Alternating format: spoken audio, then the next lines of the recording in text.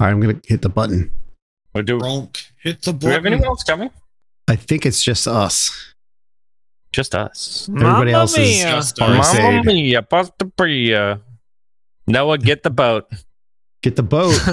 Noah, get the boat. I've got a giant schematic database of boats. Yeah, it needs a lot of space. We missed the news last week. www.noahsboatfacts.com. Have you given up on satellites? Is that what's happening? Oh, no, just expanding? No, I plan to connect the satellites with my boats. Oh, okay. Now it's coming together. Will be established between the boat and the satellite. A Starlink for your boat. Honestly, I'm really waiting for that. I think it's going to be a big market for them. It should be. Maritime satcom on the Starlink. They actually have for ships. They have like a gyro like a self-guided or a self-centering system, so that when the boat moves, the dish doesn't move at all. Right. That's like a gyroscope, I think. Yeah, it is. Yeah. I call it gyro, but gyroscope I think is actually the word. But not the sandwich. But that's it's like a euro. Mechanical. It's a euro. It's a euro. My favorite Italian dish, a euro, right? So, Mamma mia! It like centers itself in the boat, right? And it's usually on like a dome. That's why she like these domes, right? So that it can move around and kind of point itself without tracking. All right. So now after boat facts, why don't you run the intro, Ralph?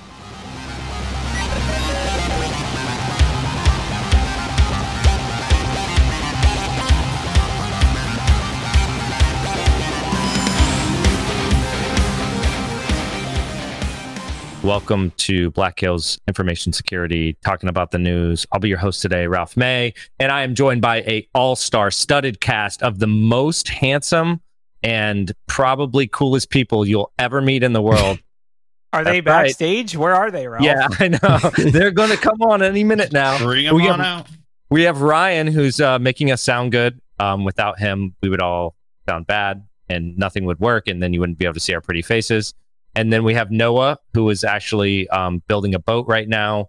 And also he's got blinky lights in the background. We were just talking about that. So now he's fitting in with the club. And then we have Corey, who lost his mustache or whatever he was wearing. I'm not really sure. It was I don't even know what you're talking about. It was a filter, right? Was it a filter? Yeah, that was an overlay. Yeah, no, this is what AI is bringing to us. Really bad filters, right? Or really good, or I don't know, just mixed up. So anyways, welcome. We missed the news last week. We missed you all. We did. Yeah, what happened last week? Oh, yeah, there was Memorial Memorial Day. We had a day off last week is what happened. Yeah, but we still missed everyone, Ryan. You got to lie to the audience. You have to tell them the technically, truth. That's true. Yeah, well. We missed them because we weren't here. The news. So what happened? Did anything happen? That's the other thing that's amazing about world? this newscast. None of us are ready. None of us are prepared. But we're going to talk about what is... Ralph, hit us with some news. Is EVGA... sending out free shirts for bug bounties now? Because I see you got an EVGA shirt there. No, I got an EVGA shirt because I was in the queue for 19 months or whatever it took, right? They literally send you a shirt when they finally do send you a GPU overpriced as like a consolation prize for just sticking it out. You know what I'm saying? That's how I got this shirt, in case anyone cares. So it wasn't a bug bounty. It's a pity shirt is what you're saying. It's a pity shirt. Yeah, they felt bad for me. So they sent me a shirt. Yeah, I don't know what did happen last week. First, we got to follow up with ongoing stories. Elon Musk and Twitter. I mean, I'm not following this. I have no idea what's going on. Does anyone know what's going on? Apparently, he's like, I will buy you. I won't buy you. I actually will. No, I won't. It was all a ploy. He never was going to buy it. It was another pump and dump. It's a pump and dump. Yeah, isn't he like being sued by people for like depressing the value of the stock? I think he is. I think he is over the breach, whatever. He threatens to scrap the deal. I feel like that's only the 10th time he's done that. This really feels like Dogecoin, but just change it for Twitter. I don't know. Oh, is he going to buy all of Dogecoin? No, but he keeps talking about it the same way he keeps talking about buying Twitter, right? I don't know. Whatever. At this point, I don't care. Just do it. Do something. Just commit. He's committing to toying with everybody. Yeah, I do. I think that the thing that like really sets off my BS detector is just like, so he has to inherently know that there's a certain amount of fake accounts, right? Mm-hmm. And I feel like the whole like whoa, there's fake accounts. Like anytime you walk in, you see how the sausage is made. You shouldn't be like, oh, I'm backing out. There's fake accounts. I mean, I guess maybe it implies, and I feel like this is what news agencies are doing, is taking it as a sign that it implies that there's like half the accounts are fake or something. Like, yeah, they're most you know, like it's a crazy number, but I feel like it's more, I could be wrong, but I could feel like he's using it as an excuse because the stock market has tanked so much since the offer. His stocks and his personal wealth has gone down by so much that he's just kind of like, actually, maybe this was a bad idea.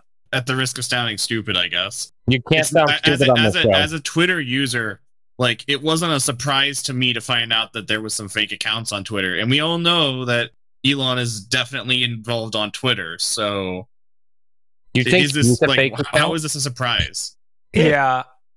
Who knows? I mean, apparently he literally like paid like $10,000 for some kid who had a fake account that tracked his jet around. So I mean, he didn't pay it. Famously, he didn't pay it. He whatever. didn't pay it, but then he was about to buy the whole thing for 44B just to shut it down, right? But yeah, no, the thing about this is that it is so weird, and we don't know the details. And apparently, he's violating the NDA that they had for talking about the bot accounts in the first place. So it's he really funny. Doesn't like rules. Do you know that? Yeah. Notice that? I think he really just is a very impulsive person because he knows he can get away with it, right? I guess. Well, but he actively goes out of his way to find the loopholes in the rules. Like that's pretty obvious to see. So he's a pen tester. Like, this is like the guy who's read every terms of service, I think, ever, and he takes advantage of that. That's fun. So anyway, nothing has actually happened, but there's like articles about it. No news is good news, but let's talk about more news. Apparently he's threatening to back out, which he has been threatening to back up for, a while now. Do you guys want to talk about this the CVE 2022 26134 that everyone knows about exclusively? What? Oh, is that the Microsoft one? No. Well, so all right, that brings up two good points. I don't memorize CVE numbers. Yeah. We did have this isn't it's the Confluence one. Okay. Yes, it's the Confluence one. I was going to say we did have two big ones, right? Because you brought up the Microsoft. So there was a CVE, a zero-day vulnerability, and Confluence server, and it was actively being exploited.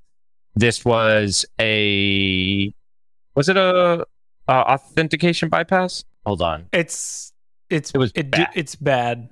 It's bad. It is remote code execution, so it's an RCE. Yeah, it's like the classic. I guess it honestly looks like shell shock to me. Is what it looks like. It's basically. It was a pretty easy check too. I think there was a.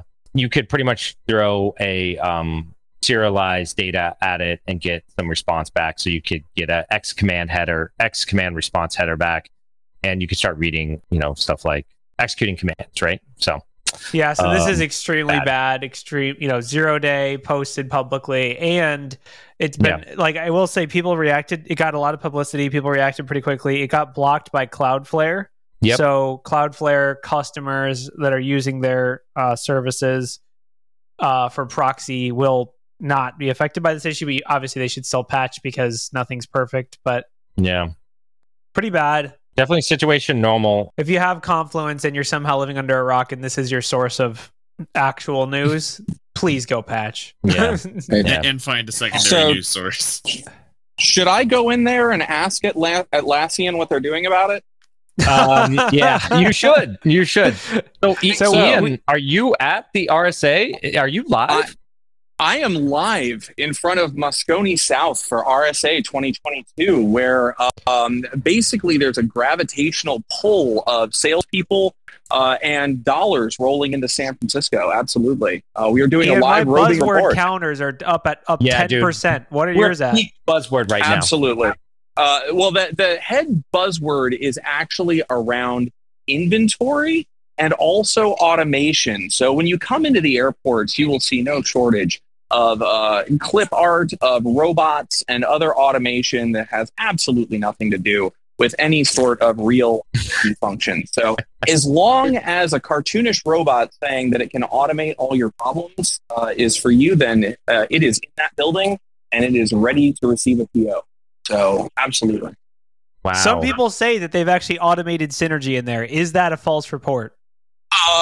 Well, it is not a false report. They have automated some synergies. However, some synergies have been moved to Q2 of 2023. So partial synergistic ML AI confluence happening inside many of the systems available there. So, but if you speak to any of the people that are there in the booth, they will tell you that the new lightweight agent will fix that. Wow. Oh yeah, you got to have a lightweight agent nowadays. I had some heavyweight agents, and I just got rid of them. I thought we were going towards agentless. I thought that was the whole thing. Yeah, it's actually really impressive. It is agentless agents. Basically, it's an agent that deploys an agentless function that is then managed by an agent agentlessly. It's very impressive. And you can see it all there, fidget spinners and everything. It's amazing. Wow. So I'm not sure if this is a false report, but I heard that RSA might be changing their name to AES. I'm not certain yet. I do know that as we go through the floors and whatnot, a lot less talk about crypto and blockchain and more back to the classic algorithms. So I think they're not changing it to AES.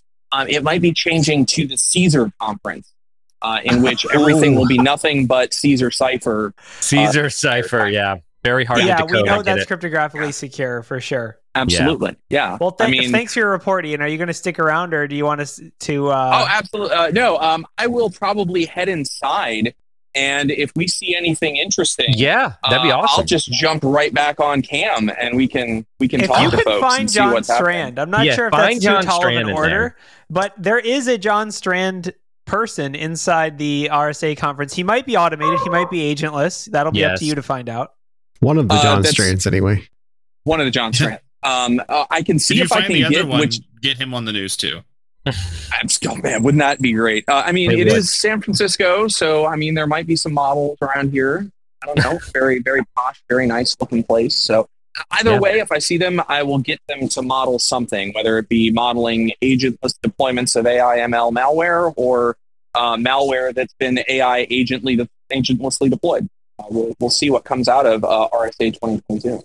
Well, luckily, we are getting some questions from the audience, Ian. Like, is those agentless servers? Are they? Is it serverless code as well? Not only is it serverless code, but it is codeless pseudocode. Essentially, you take a number of interns and just have them shout into Discord, and then an AI ML module takes those audio waves and turns them into Stack Overflow searches. Wow. That is next level automation right there. I would say, it's incredible. Yeah. Honestly, though, thanks for checking in. I'm glad that our news report is not agentless because we have Agent Ian on the site. So yes, absolutely. So yes, reporting live from RSA 2022. There's Ian more Meyer. glass in that building than there is in any single pane of glass. Any single pane? Yeah, no. There's many single panes. It's a multi-single pane redundant environment. Absolutely, there's a lot of pain in that building. There's a lot of pain in that building. Hopefully, I'm going to go in and experience some of it. So I might jump back in if the newscast is still going. Just let us know if you want us to cut to you for the Synergy Weather podcast. Absolutely. Excellent. See you guys in a bit. Wow. Good thing our news isn't agentless. I know, right? We have reporters in the field. I mean, we are a news show. We're actually getting to be somewhat professional at this point. Yeah. All right. On that note. Really bringing back. So did you all see the news about Mandiant possibly and the latest from the ransomware district? That's a spicy boy. Yeah, the ransomware, the supposed threatened ransomware of Mandiant. Is this real? Is it not? Has anyone confirmed? What do you got for us? Tell us the news. Yeah, that's the thing. We don't totally know, but this is breaking news. There is actually some articles on it. When I first saw this come in, there was not articles on it, just Twitter post about it. So, now it's somewhat official that there is no evidence that they were hacked by Lockbit. So, but Lockbit is supposedly claiming to have compromised the Mandiant website. So, we'll keep you appraised as the situation develops. But so wasn't there a Mandiant compromise a couple of years ago where their like weaponized exploits were leaked and stuff? Well, there was a FireEye one. FireEye, yeah. Is it not the same thing? I am not keeping track of these companies. Oh my god, it's like bingo, man. How many times has Mandiant been bought and sold? over the last 5 years. There's the whipping boy of security. Let's see. Who owns Mandiant? Oh, no. Here we go. It's Now we're not gonna Google VMware. It could be. What do you call it? Which, coincidentally enough, VMware also got bought by Broadcom last week. That was the other thing that happened. I don't know if we talked. We didn't talk about that, right? So No, VMware, because last week we were not. yeah, here. that's right. No, I'm saying I think it was last week that it happened. We didn't talk about it before, but yeah, Broadcom bought VMware, which God rest your soul, everyone who happens to be using VMware right now. Prepare for subscription models and other things. So wait, why would Broadcom do that? Don't they like sell CPUs and stuff? They are expanding into destroying other companies. Who else have they acquired? That's the point. They've acquired a lot of other companies, but no one knows about them anymore. Actually, hold on. There is one other company that they did acquire that you probably have heard of. It's called Symantec, and it didn't work out so hot. So. But wait, what are you talking about, dude? They put crypto miners in the that's right. They did. They did. Well, okay. So Broadcom did buy VMware, which in turn they bought Carbon Black. So right. Yeah, that's another thing too. Yeah, so it's a whole thing, right?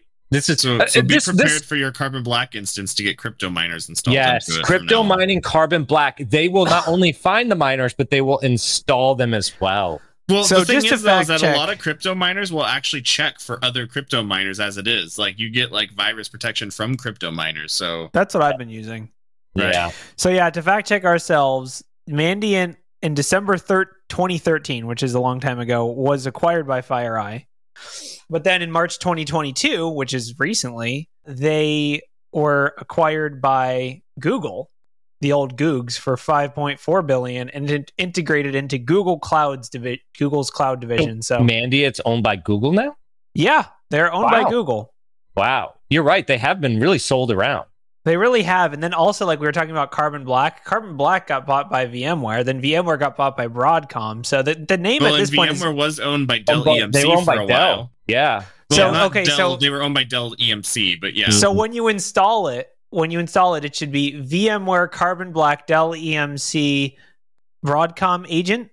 Yes. Okay. Well, they're not still owned by Dell VMC. Dell sold them or sold a bunch of their stock, and then VMware was its own thing for a minute, and then it became not. Yeah, so Mandiant, we hope you aren't hacked. Yes, we do hope. VMware, we hope that you're not really bought by Broadcom. I think that one's kind of set in stone. Yeah, that one is kind of set in stone. Actually, you never know. They can always back out. They could always back out of the contract due to They can always issues. get out. There actually was a clause in the contract that said, and this is true, that if someone else were to offer more money for them, that Broadcom would get the opportunity to match the offer. So, okay, someone tweeted Elon Musk and tell him instead to buy VMware and open source everything. Just open source all of VMware. Right? Tweet that. We know it's just Red Hat under the hood, right? I mean, it's got to be. No, totally. Anyways, yes. So, hopefully, anyway, it wasn't. I see there's an article about Cobalt Strike. We got to cover it. Is there? Yeah. What's Cobalt Strike? Fake Windows exploits target InfoSec community with Cobalt Strike. Oh, did we talk about this whipping last time? boy, the Cobalt Strike, the official whipping boy of malware analysts everywhere. Yes. I feel like this is like your first time catching somebody doing something. You're like, oh, Cobalt Strike. That's bad. I do think it's, this is why people are paranoid, right? They're very paranoid because a threat, and this is, I guess, demonstrates how they should be paranoid, because someone targeted security researchers with fake exploits that infected them with agents in Cobalt Strike. So it's pretty funny because I was reading this thinking you're advertising like free Cobalt Strike licenses, but you're actually hacking people with Cobalt Strike. Well, no, they're advertising free remote code execution exploits. Proof of concept. Proof of concept, CVE. So yeah, this is a good example of security hackers, security researchers, whatever you want to call them, pen testers, consultants, whatever, can be targeted by malware. Isn't that crazy? Well, and this isn't the first time we've seen this. There was a period of time, there was another group that was doing pen testing tools. They were like already free tools. It was like bad versions of Nmap and stuff like that. Right. But if you didn't go to the official download site, Like if you didn't go to the official download site though, and you downloaded these, and they were being used all over the place. So yeah, definitely be careful with the tools that you're downloading and using, because the concept is in fact that, well, if you're using these kind of tools, you probably have access to a certain level of, restricted information. So I mean, it's like the classic, Metasploit was invented so that you could have exploits that weren't backdoored and, broke your system. And now, I guess free iPads just aren't cutting it anymore. You got to go with free POCs. POCs, I mean, think about it, man, because people, are these hackers trying to hack more hackers, right? I will say it is kind of like, I feel like we've kind of gotten in a scenario where the Infosec community is somewhat at fault here, where like anytime a new vulnerability comes out, the clients and everyone is like, hey, can you exploit this? Hey, everyone, can you exploit this? And we're like, well, hold on, we don't even know what it is. Like, it has been out for 6 hours. Give us a minute. Well, you can do that, or you can just Google it and then download everything and run it against the client network and then infect yourself with a Cobalt Strike agent. Yeah. True. So, I was going to say it's hard as an attacker if someone asks you, "Hey, you need to validate this. We need to see if we're vulnerable to this or whatever." You're hunting for these POCs. You're kind of, it's similar to people who get social engineered and they get they feel like they're scared, they're worried, they feel like they owe money to the IRS or whatever, and then they get taken for a ride and scammed out of thousands of dollars. So this is kind of that. I feel like as a community we need to give the attackers time to actually read the code and validate whether it's a real exploit or if it is malicious. And I will say as a red teamer or whatever you want to call it, don't just run random executable files that you download. Like maybe build it yourself, read through the source code. If it's a Python script and you don't understand it, step back. Right. Also, security is a small enough community. Just only run POCs from people you know. I mean, I only send malware to Corey. Ralph only sends me malware, and I trust everything he sends. That's why I've been infected 14 times with 14 different crypto miners.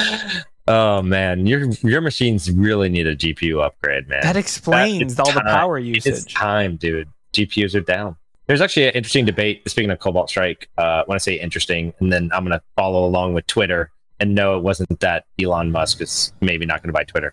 It was that they were talking about Cobalt Strike and like kind of whether it's dead or not, right? Like, not to use Cobalt Strike, even though it's like the favorite threat actor now platform because it got leaked in some way, shape, or form.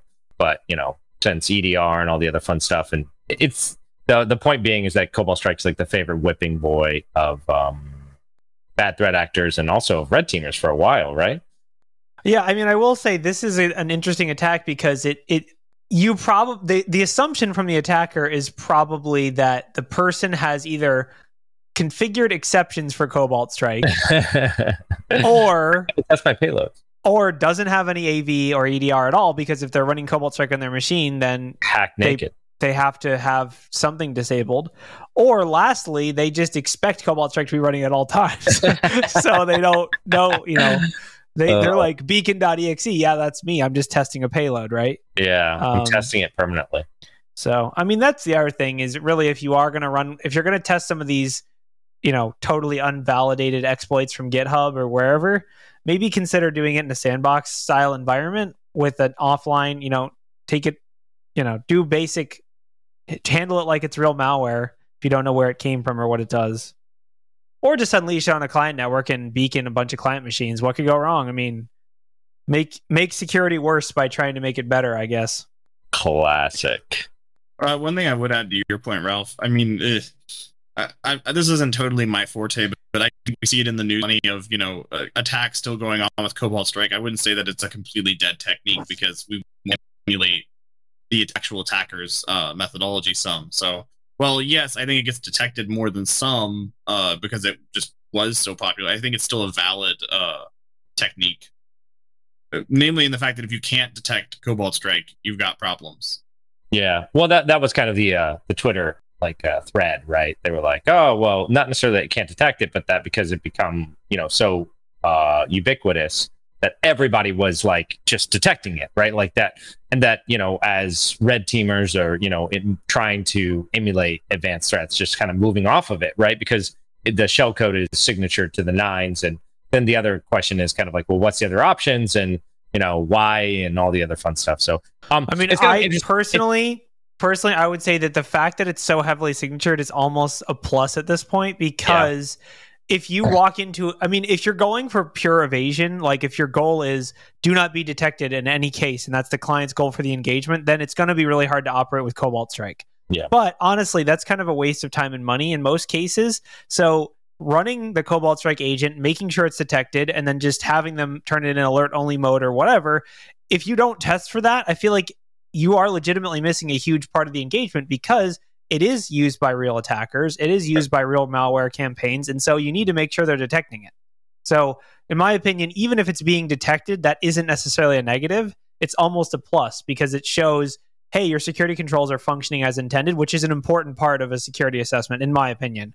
But I get people that are all focused on, it's only about the capability of the tools, and I need to go in completely dark, no detections, run the engagement for 3 weeks, and then tell the client, we got you. We hacked you so hard you didn't even see it. I don't think that engagement is super valuable in most cases, unless the client has said, like, we want to actually be tested for dwell time and detection and all that stuff. So I guess that's my take on it. The more it gets detected, it might not be useful as an operational tool if you're going stealth, but it's still useful as a proof of a demonstration of that they can actually detect malware. Cobalt Strike. Well, and I would say that some of it's also going to depend on the customer's security maturity, like the maturity of their program, and the fact that you could go through, build completely custom C2 channel, completely custom agent, completely custom everything, and like you very well might not get detected. But if you could also just deploy Carbon Black, if you could deploy Carbon Black and not get detected, then you don't need that. But if you could do Cobalt Strike and not get detected, what are you teaching them? Like you just went completely overboard. They have problems here that they need to fix, and then next time you come through, you can do a fully custom project. Yeah. So that's my hot take on it.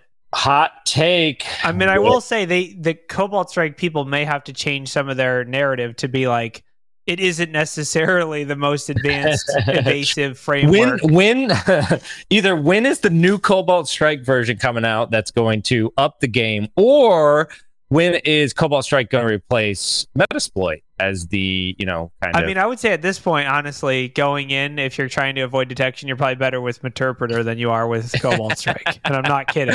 I know, right? It's brutal. I'm not kidding. It's brutal. So this other article I got here is kind of right up our alley. I guess recently hackers got a database of hundreds of Verizon employees, right? And so the attack is pretty simple. They called up Verizon, convinced an employee that they were from internal support, and then the employee allowed them to RDP or, just get some kind of remote desktop session. I don't know. It's probably TeamViewer. Who cares? On that system. And then they were able to access internal tools, and then they started scraping all of the information from that system, right? And then the hacker would like Verizon to pay a $250,000 as a reward, right, for this hack, right? They also taunted Verizon by saying that these employees are idiots. I mean, they're probably just doing their job and they don't want to get fired. But either way, What do you guys think? Link this article, Ralph, because you did not put it in the news, and poor Ryan's over here just digging for it. Yeah. Sorry. Here it is. It's a Vice article here. But yeah, what do you guys think? I mean, I will say, given the whole SIM swapping ecosystem that we're in right now, this is deeply concerning, depending on how much info there is. The phone number one especially is going to be bad. So for those that aren't in the loop or don't know what I'm talking about, SIM swapping is rampant for MFA bypass. That's basically the standard. It's been used to steal crypto wallets. It's been used to social engineer people, etc. But the vector for that is to social engineer or compromise these Verizon employee accounts that have the ability to change what SIM card a phone number is attributed to. Mm-hmm. And the Verizon is generally regarded as one of the more difficult ones to SIM swap. The charge for Verizon to SIM swap someone is much more expensive than it is for like T-Mobile or AT&T or other places, which is kind of an indicator of, there's a Darknet Diaries episode someone mentioned that is super in-depth about SIM swapping. But the scary part is that if someone has a database, or if everyone, the worst case scenario, everyone has a database of every employee at Verizon, they can target them easily and call them directly. And just the amount of social engineering attacks that can be executed using this database is so high that it's concerning to me. So just the number of people that will be able to social engineer Verizon employees given their phone numbers is massive. Yeah. So that's my main concern here.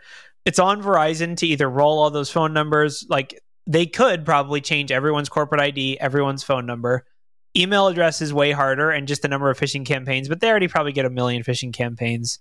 So I guess I would say this is bad.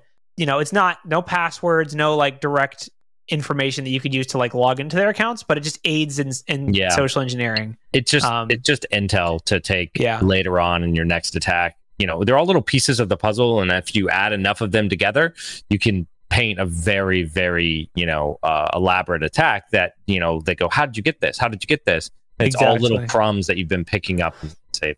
Yeah, someone said, Clear in chat said you can find them via LinkedIn. That is kind of true that you can find the employees, but finding their direct phone numbers, it depends on what phone numbers were leaked. If they're just like their corporate numbers, it might not be that big of a deal because you could just dial in. But if it's like their personal manager cell phone numbers and you're calling into some Verizon store, someone's personal phone, that social engineering wise, you can be like, hey, I'm over here with the customer. I need to, there's so much social engineering vector there because the assumption is, how did you get this phone number, right?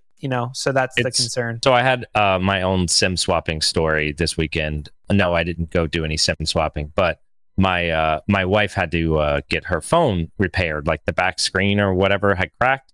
And so I guess at the Apple store, they make you erase the entire phone and then they give you back what they say is a fixed phone, but maybe it's a new phone. It doesn't matter. But the thing about the SIM swapping is that, so now all the new phones support eSIMs, right? If you guys haven't heard of this, you don't actually have to put a physical SIM in a lot of the new devices anymore. You can use what they call an eSIM.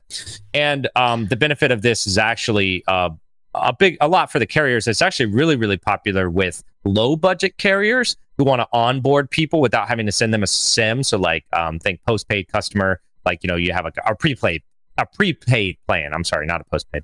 Anyways, when I went to set up the phone, I needed to, my wife's phone didn't have a SIM, it had an eSIM. So I had to move over to the new SIM. And so I went onto the T-Mobile website, and as soon as you log in, you can just add a new SIM, right? You can convert it over. And T-Mobile's protection is that they send you a text message. When you type in that new eSIM number, they send a text message to the current phone number, right? Saying, hey, we're going to swap this SIM, or we're going to move to this new eSIM within like 2 hours, right? Which is not that long, I guess, depending on, what you were doing. But I didn't want to wait 2 hours. So I tried it again. Immediately, it swapped the SIM over, right? By entering the eSIM a second time, it kind of like canceled it out, I guess. So I mean, that's honestly bug bounty that to T-Mobile, because that's a disaster. Like that, seriously, you should be wearing a T-Mobile shirt right now and report that. I know we're talking about this live on the news, so it's already out there, but seriously, like, you should report that. I mean, there's a reason why T-Mobile is like the worst or cheapest or whatever, however you want to define that, easiest to SIM swap. Yeah. And it sounds like this might be part of that.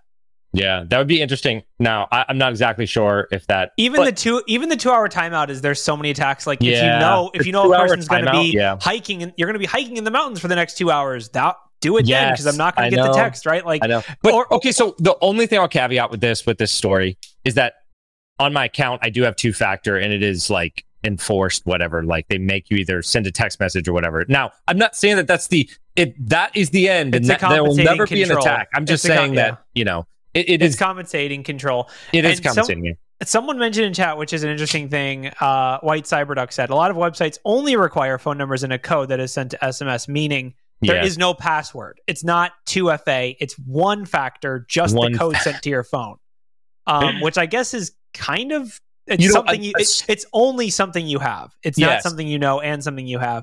But I've gotten, I'm sure everyone else has probably, spurious login. Like, I got one from Spotify that was like, here's your code to log in, but then in the email or the text they say, like, if this wasn't you, just don't worry. Like, someone tried to log into your account, just don't worry. Totally fine. No, well, is it totally fine? Because doesn't that mean your password possibly is compromised? Well, no, just your phone number. No, That's what he's saying. You're saying it was put like your phone number into their account too. So. Yes. So basically, like the login, and this is totally like we've failed at passwords, and we've talked about this many times. Like us as an Infosec community, everyone passwords are a failure. So basically, what they do now is, you want to log into Spotify? Just type your phone number. We'll send you a text. Then you're in. Mm-hmm. Done. Even Microsoft does it. Like there's a way for Microsoft to set up text or SMS based auth and have it bypass your password. So that is a whole different can of worms. But this is, I guess, if you work at Verizon cybersecurity, please either considering rolling these phone numbers, or at the very least educate, send a lot of information, a lot of communication to your employees saying, like, we expect vastly increased social engineering attacks over the next 6 months or whatever, if everyone has everyone else's direct line. But phone numbers are gold now. Yeah, I mean, phone numbers aren't, obviously they can be enumerated. There's a lot, it's similar to emails where there's services you can pay that will tell you whether it's a landline, a text, does it have FaceTime, where is it, who owns it, all that stuff. But still, if they're these Verizon internal numbers and they're rolling them, like having the direct line to an employee is a big, not great. For sure. So that's an interesting article. Thanks for tossing that in there, Ralph. Yep. So do we want to talk about ransomware? We talked about the fake or real, yeah. we don't know, Mandiant ransomware. Yeah, so I guess in our ransomware roundup, or whatever we want to call it, or hit list, or newest developments from the ransomware sector. Yeah, the RIP we're going to put on the gravestone. So I guess multiple flights across India grounded after the Spice Jet Airlines. Spice Jet. It's real. I guess it's a real airline. They were ransomware attacked and flights were grounded. So yeah, I guess ransomware is still a thing. Was there another? It just says hundreds of people. If the article's in India and it's only hundreds of people, it wasn't too bad. I guess not. Because the population is what, 2.5 billion or something? Yeah, I haven't rode on Spice Jet. So yeah, the quote is, while our IT team has to a large extent contained and rectified the situation, you got to lead with the positives. Yeah. This has had a cascading effect on our flights, leading to delayed. They are in touch with experts and cybercrime authorities. So yeah, they tweeted and confirmed the ransomware attack. It's kind of funny because, all right, so just to broaden this out a little bit and not to just like harp on like all the usual ransomware stuff we talk about, but a lot of industries are taking note about this. But the attackers are just spreading out to like the smaller ones, the helpless that don't care or don't listen to anything security. They don't even have a security team, possibly, right? They've got 3 jets. I don't know if you have. No, this is so. It's funny we made that joke and we were totally wrong because it says that they're the second largest carrier in India based on number of domestic passengers. Perfect. They have 12 million passengers a month. So yeah, we were super wrong. 600 flights a day on average. Oh god. They've also apparently been. So they probably have a security team. They've been breached and leaked before. So it also is yeah. I mean, who knows? I guess we can speculate wildly about why this would have taken. What would have happened? Did they do like a rolling reboot or something? Yeah, did you always reboot it first? Like he says, cascading specifically in the in the message. So like, did they like take their domain controllers offline? What did they do? I'm wondering. Like the domain controllers for the planes. Yes, they all run Windows. Each plane gets its own trust zone. Yeah, when it lands, it has to resync back up. It's a bidirectional trust between planes. Don't worry about it. Yes, don't even ask any questions about that. So, I mean, we're speculating here. There's not a confirmed debrief, at least not that we have in front of us. But it seems like they mostly contain the spread of the attack, and most, if not all of the interruptions were based on their response, not based on the actual ransomware. Because if it was based on the actual ransomware, they probably wouldn't be back up in 3 hours and 45 minutes. So maybe they just took, and this is honestly a good thing about their cybersecurity program, if they were willing to take this hit in the PR department for the cybersecurity benefit of either taking egress offline or whatever they did, we don't know. It could be an example of, you have to say, are we going to be down for 4 hours or are we going to be down for 2 days or 5 days? Which I think, if that was the call they made the right call. I'd rather, as a cybersecurity professional, get in trouble for taking down, flights for security reasons, but then ultimately the people's data is safe and you don't have to pay out and all that stuff. Plus delays happen anyway, so whatever.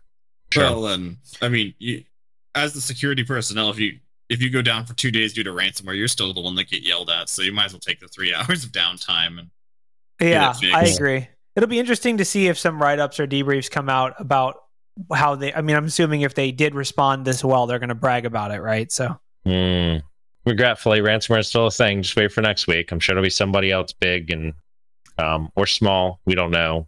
Fun stuff. It might be Mandiant. I mean, that's still just waiting. It's in the hopper. That one's like it's loading. It's still loading. It's the AOL here of ransomware attacks. So in other fun news, I feel like this was the original. What do you call it? COVID-19 security scare, which is Zoom bombing. There's a zero-click. Was okay. It was patched. Zero-click Zoom bug allows code execution by just sending a message.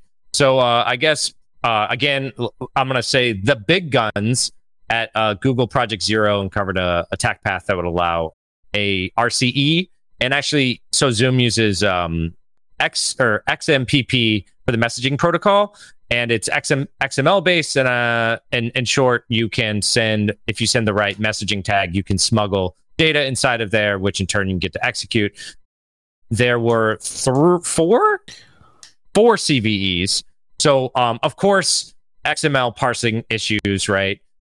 There was a update package downgrade, insignificant host name validation, and improper constrained session cookie. Fun stuff. Really cool bug. Really interesting write-up, I'm sure.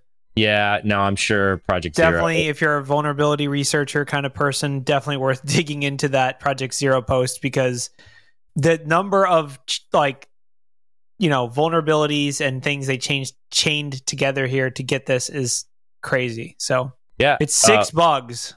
You have to chain 6 CVEs together, which has got to be some kind of record.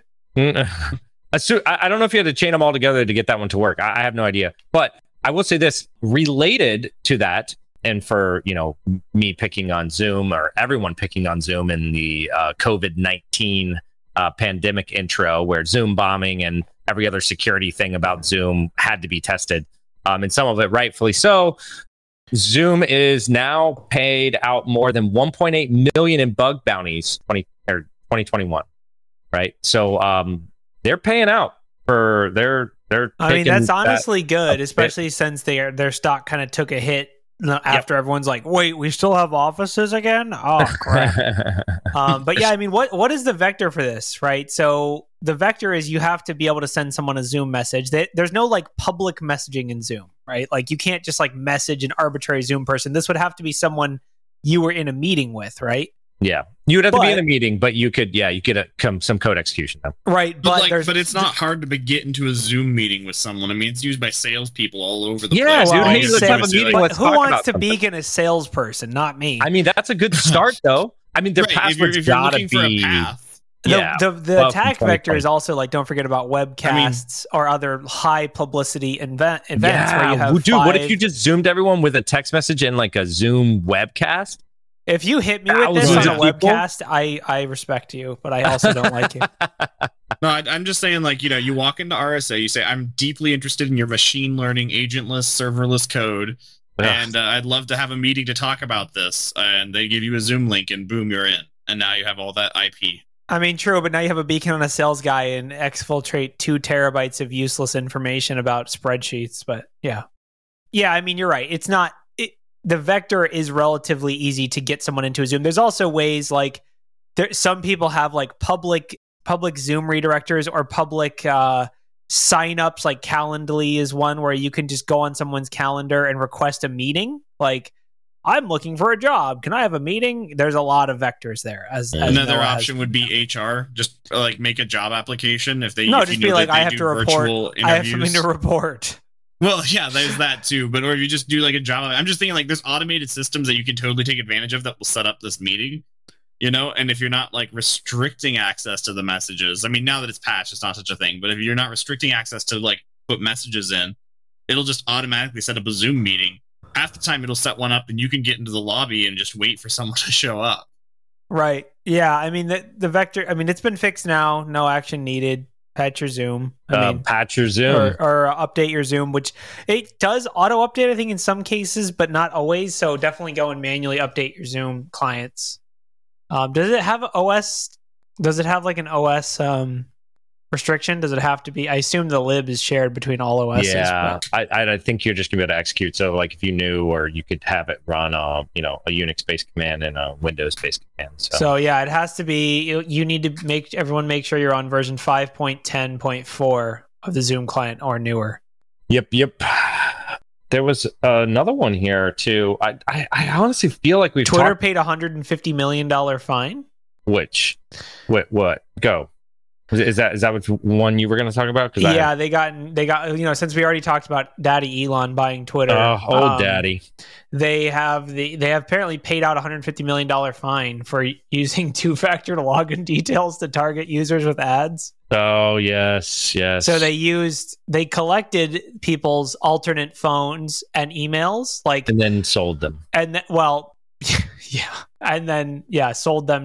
them to SIM swappers. I made that up. No, they did not sell them to SIM swappers, but they did use them. Prove that they did not, though. They did. They violated the U.S. FTC Act. So it basically says that they deceived users about the extent to which Twitter maintained and protected the security and privacy of users' non-public contact information. And this is why Elon. That's probably why Elon wants back out. Also, This is in 2011. No. This is a prior. No. They violated the act. They violated. Well, no, they've paid it. They've done a lot of settlements. It looks like they violated the settlement that they made in 2011 as well. They God. They violated. We said we weren't going to do it, and then we did it again. This fine covers the May 2013 to September 2019. Oh my God! But they've also paid out previous state settlements as well for beautiful the same thing. Honestly, I'm kind of impressed that they weren't able to just lobby their way out of this. But yeah, maybe it costs more for the lobbyists than 150 mil, dude. That's a lot. I mean, I don't know what a lot is to these companies. So I guess it's kind of funny because here's the thing that's kind of frustrating. So you're a user, you were sold by Twitter for a massive amount of money, and then the fine just goes to who? The FTC? What are they going to do with it? Buy golden toilets for their field office? It doesn't go to you. You don't get any money back. Golden toilets for the field office. What is the I'm FTC? a victim of this, and what do I get? What? Yeah, exactly. Free credit monitoring for a year from the FTC. Yeah, that's the FTC retirement watch is a golden toilet. I honestly have no idea what they're going to do. What happens to this money? I honestly don't know. But $150 million just got deposited into someone's bank account, and I the FTC's bank account or whoever or the DOJ. The users are still they had their data sold for 6 years or whatever and get nothing for it. Nothing. So it's totally. I mean, if you ever thought anyone was on your side, they're not. No one's on your side. That's why I just sell my own data. Yeah, contact Noah if you'd like to buy all of my own advertisement data. He's his own data broker. List. Ask. I just go into there. I provide a text file full of things that I like, things I don't like. Here's my birthday and various information. If you're interested in buying, reach out to me. So yeah, I mean, someone on Twitch said the 150 million seems like a light fine for what they did. I mean, it is 20% of their revenue or 20% of their income for the year, which is a decent chunk. But then when you think about the violation was over the course of six or so years, it goes down to what is 20 divided by 6, whatever that is, a smaller chunk of their total profit and revenue. But contact Noah if you want to buy his data. There's an open bidding war. It's a negotiation. Currently, the high bid is $2. Yeah, what is your $2? No, your information is deeply. He only negotiates on Telegram, and he only takes Tornado Cash. No. What I'm going to do is I'm going to send you a Zoom meeting invite. Just accept that. We'll have a negotiation there. Okay. Yeah, sounds good. So I have another one. Another one. This is Bleeping Computer. I guess this is it feels like a what do you call it, attack from Microsoft on Android here, but Microsoft found severe bugs in Android apps from large mobile providers. Well, because after all, Microsoft is the authority on mobile OSs. Well, so wait up, authority. because don't forget that Microsoft is integrating Android apps into Windows 11, correct? Yes, that's correct. Probably where this comes from. Now that it's integrated into their OS, they're like, now that we've done this, we should. There's like now that this is complete, we should probably look into this. So I guess it was 4 CVEs in the mobile framework. Frameworks for a lot of these development environments are becoming more and more common to speed up development and allow you to, get where you want to go faster. And by this framework is by MCE systems, and it was exposing users to command injection and privilege escalation attacks on the Android or on the mobile device, right? So wait, hold on. Okay, this has nothing to do with Windows. This is just the Microsoft 365 Defender research team, which is just smart people that Microsoft happens to be paying to research general vulnerabilities. Yeah, no. So there's no actual angle between Microsoft and Android. Oh, there's totally an angle. Even though we made it up, but it's funny. No, there's always an angle, Corey. There's always an angle. Nothing else to be like, hey, I think there's an issue over here. Like, yes, go look at that right now. So they were fixed, but hold on. Let's bring up the debate. Android is insecure. That's the debate. And well, that's it. I wouldn't say that. That's why I use my Windows phone. Yes. Yes. But no, Windows 11 for phone. I think basically that what this shows, if you dig into the vulnerability, right, it's a specific thing, a specific mobile framework owned by MCE systems, which who knows where that comes from. The supply chain vector is huge on Android because there's so many devices, there's so many frameworks, there's so many apps. Currently, all the apps are allowed in the Google Play Store and enabled. And it's not centralized. I mean, Google Play Store is one app store. It's not even like... It's probably the most popular app store, but there is other like equally popular app store, especially for other countries. And side loading is not on that uncommon. I mean, heck, Epic was having you side load the Fortnite mobile app onto your phone if you wanted to play it on Android. Like, it's not that uncommon to have instructions about how to side load and everything else.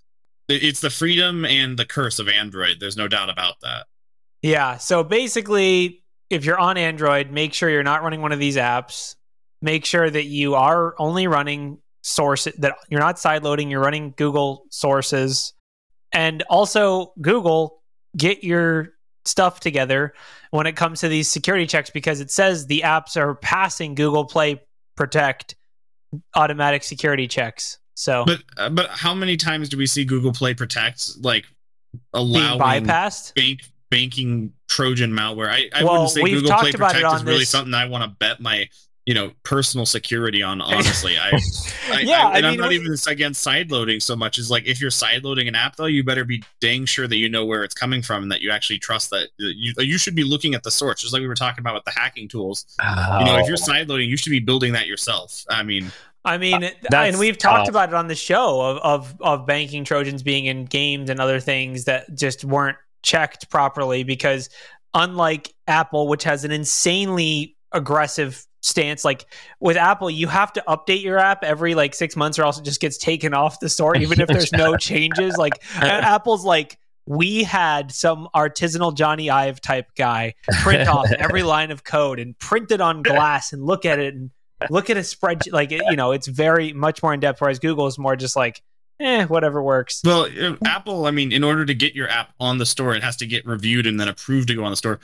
Google does, it'll let you put it to the store and it's then automatic. It takes it down. It's default allow versus default deny. Yeah. The other thing about the Android and the thing about mobile is, and what makes it so difficult is if you let's say you just flew to a new city and you need to park, and the only way to pay for parking is you have to get this app called Parking Kitty, which is the one in Portland, but there's 1,000 apps. There's 1,000 apps that you need for stupid things that are total I'm vectors. So sick of 14 apps to do everything.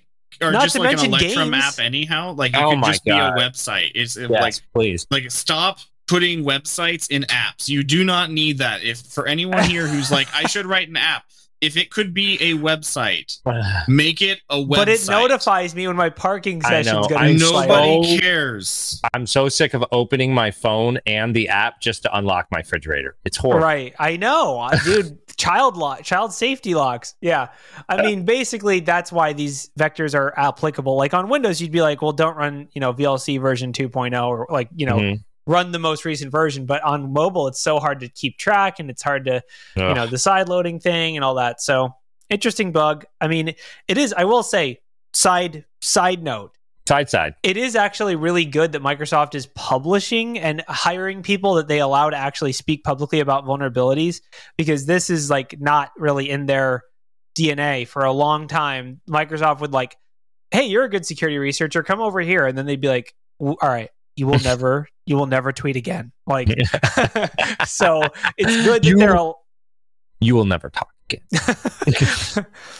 It's good they're allowing the smart people on that research team to publish this stuff. I mean, obviously, it's kind of blow for blow. I'm sure Project Zero now will have to drop a... this is it. They're like security teams in a PR It's like a press, showdown. It's like a showdown. Who's going to drop the better Zero Day? Project Zero now is like, we have 7 CVEs chained together on Microsoft. Yeah. And we have 0 in our name. We're better. Man. So that's an interesting one, too. Yeah. All right, guys. Apparently, Ian got so many buzzwords that he just couldn't make it back. I know. I was going to say, Ian, I think actually he's probably trapped in a booth that's just glass, and he's trying to find his way out. Is there money flying around in there? Yeah. There's money and glass, and he's trying to break out, and it's no stones. The single pane of glass is getting him down? Yes. And the buzzwords are holding him back. I think the buzzwords could be blocking the internet connection in there. Yeah. So... for everyone else who's at RSA, enjoy the buzzwords, enjoy the glass. And if you're selling buzzwords and glass, enjoy the sales. Hopefully you can solve all of our problems with AI or whatever else you guys are doing. But thanks everyone for coming. Yeah. Thanks everyone for stopping by. We will be back again next Monday. I don't think we have any more holidays. And we will possibly have a weather forecast again. Ian might join. We might have some more guests. You never know. John might stop by. He's elusive, but he does show up. And we will hopefully have some more ransomware or not have some more ransomware. I don't know. We'll probably have some more ransomware. But we'll see you guys next week. And thanks for stopping by. Bye. Later, guys. See y'all.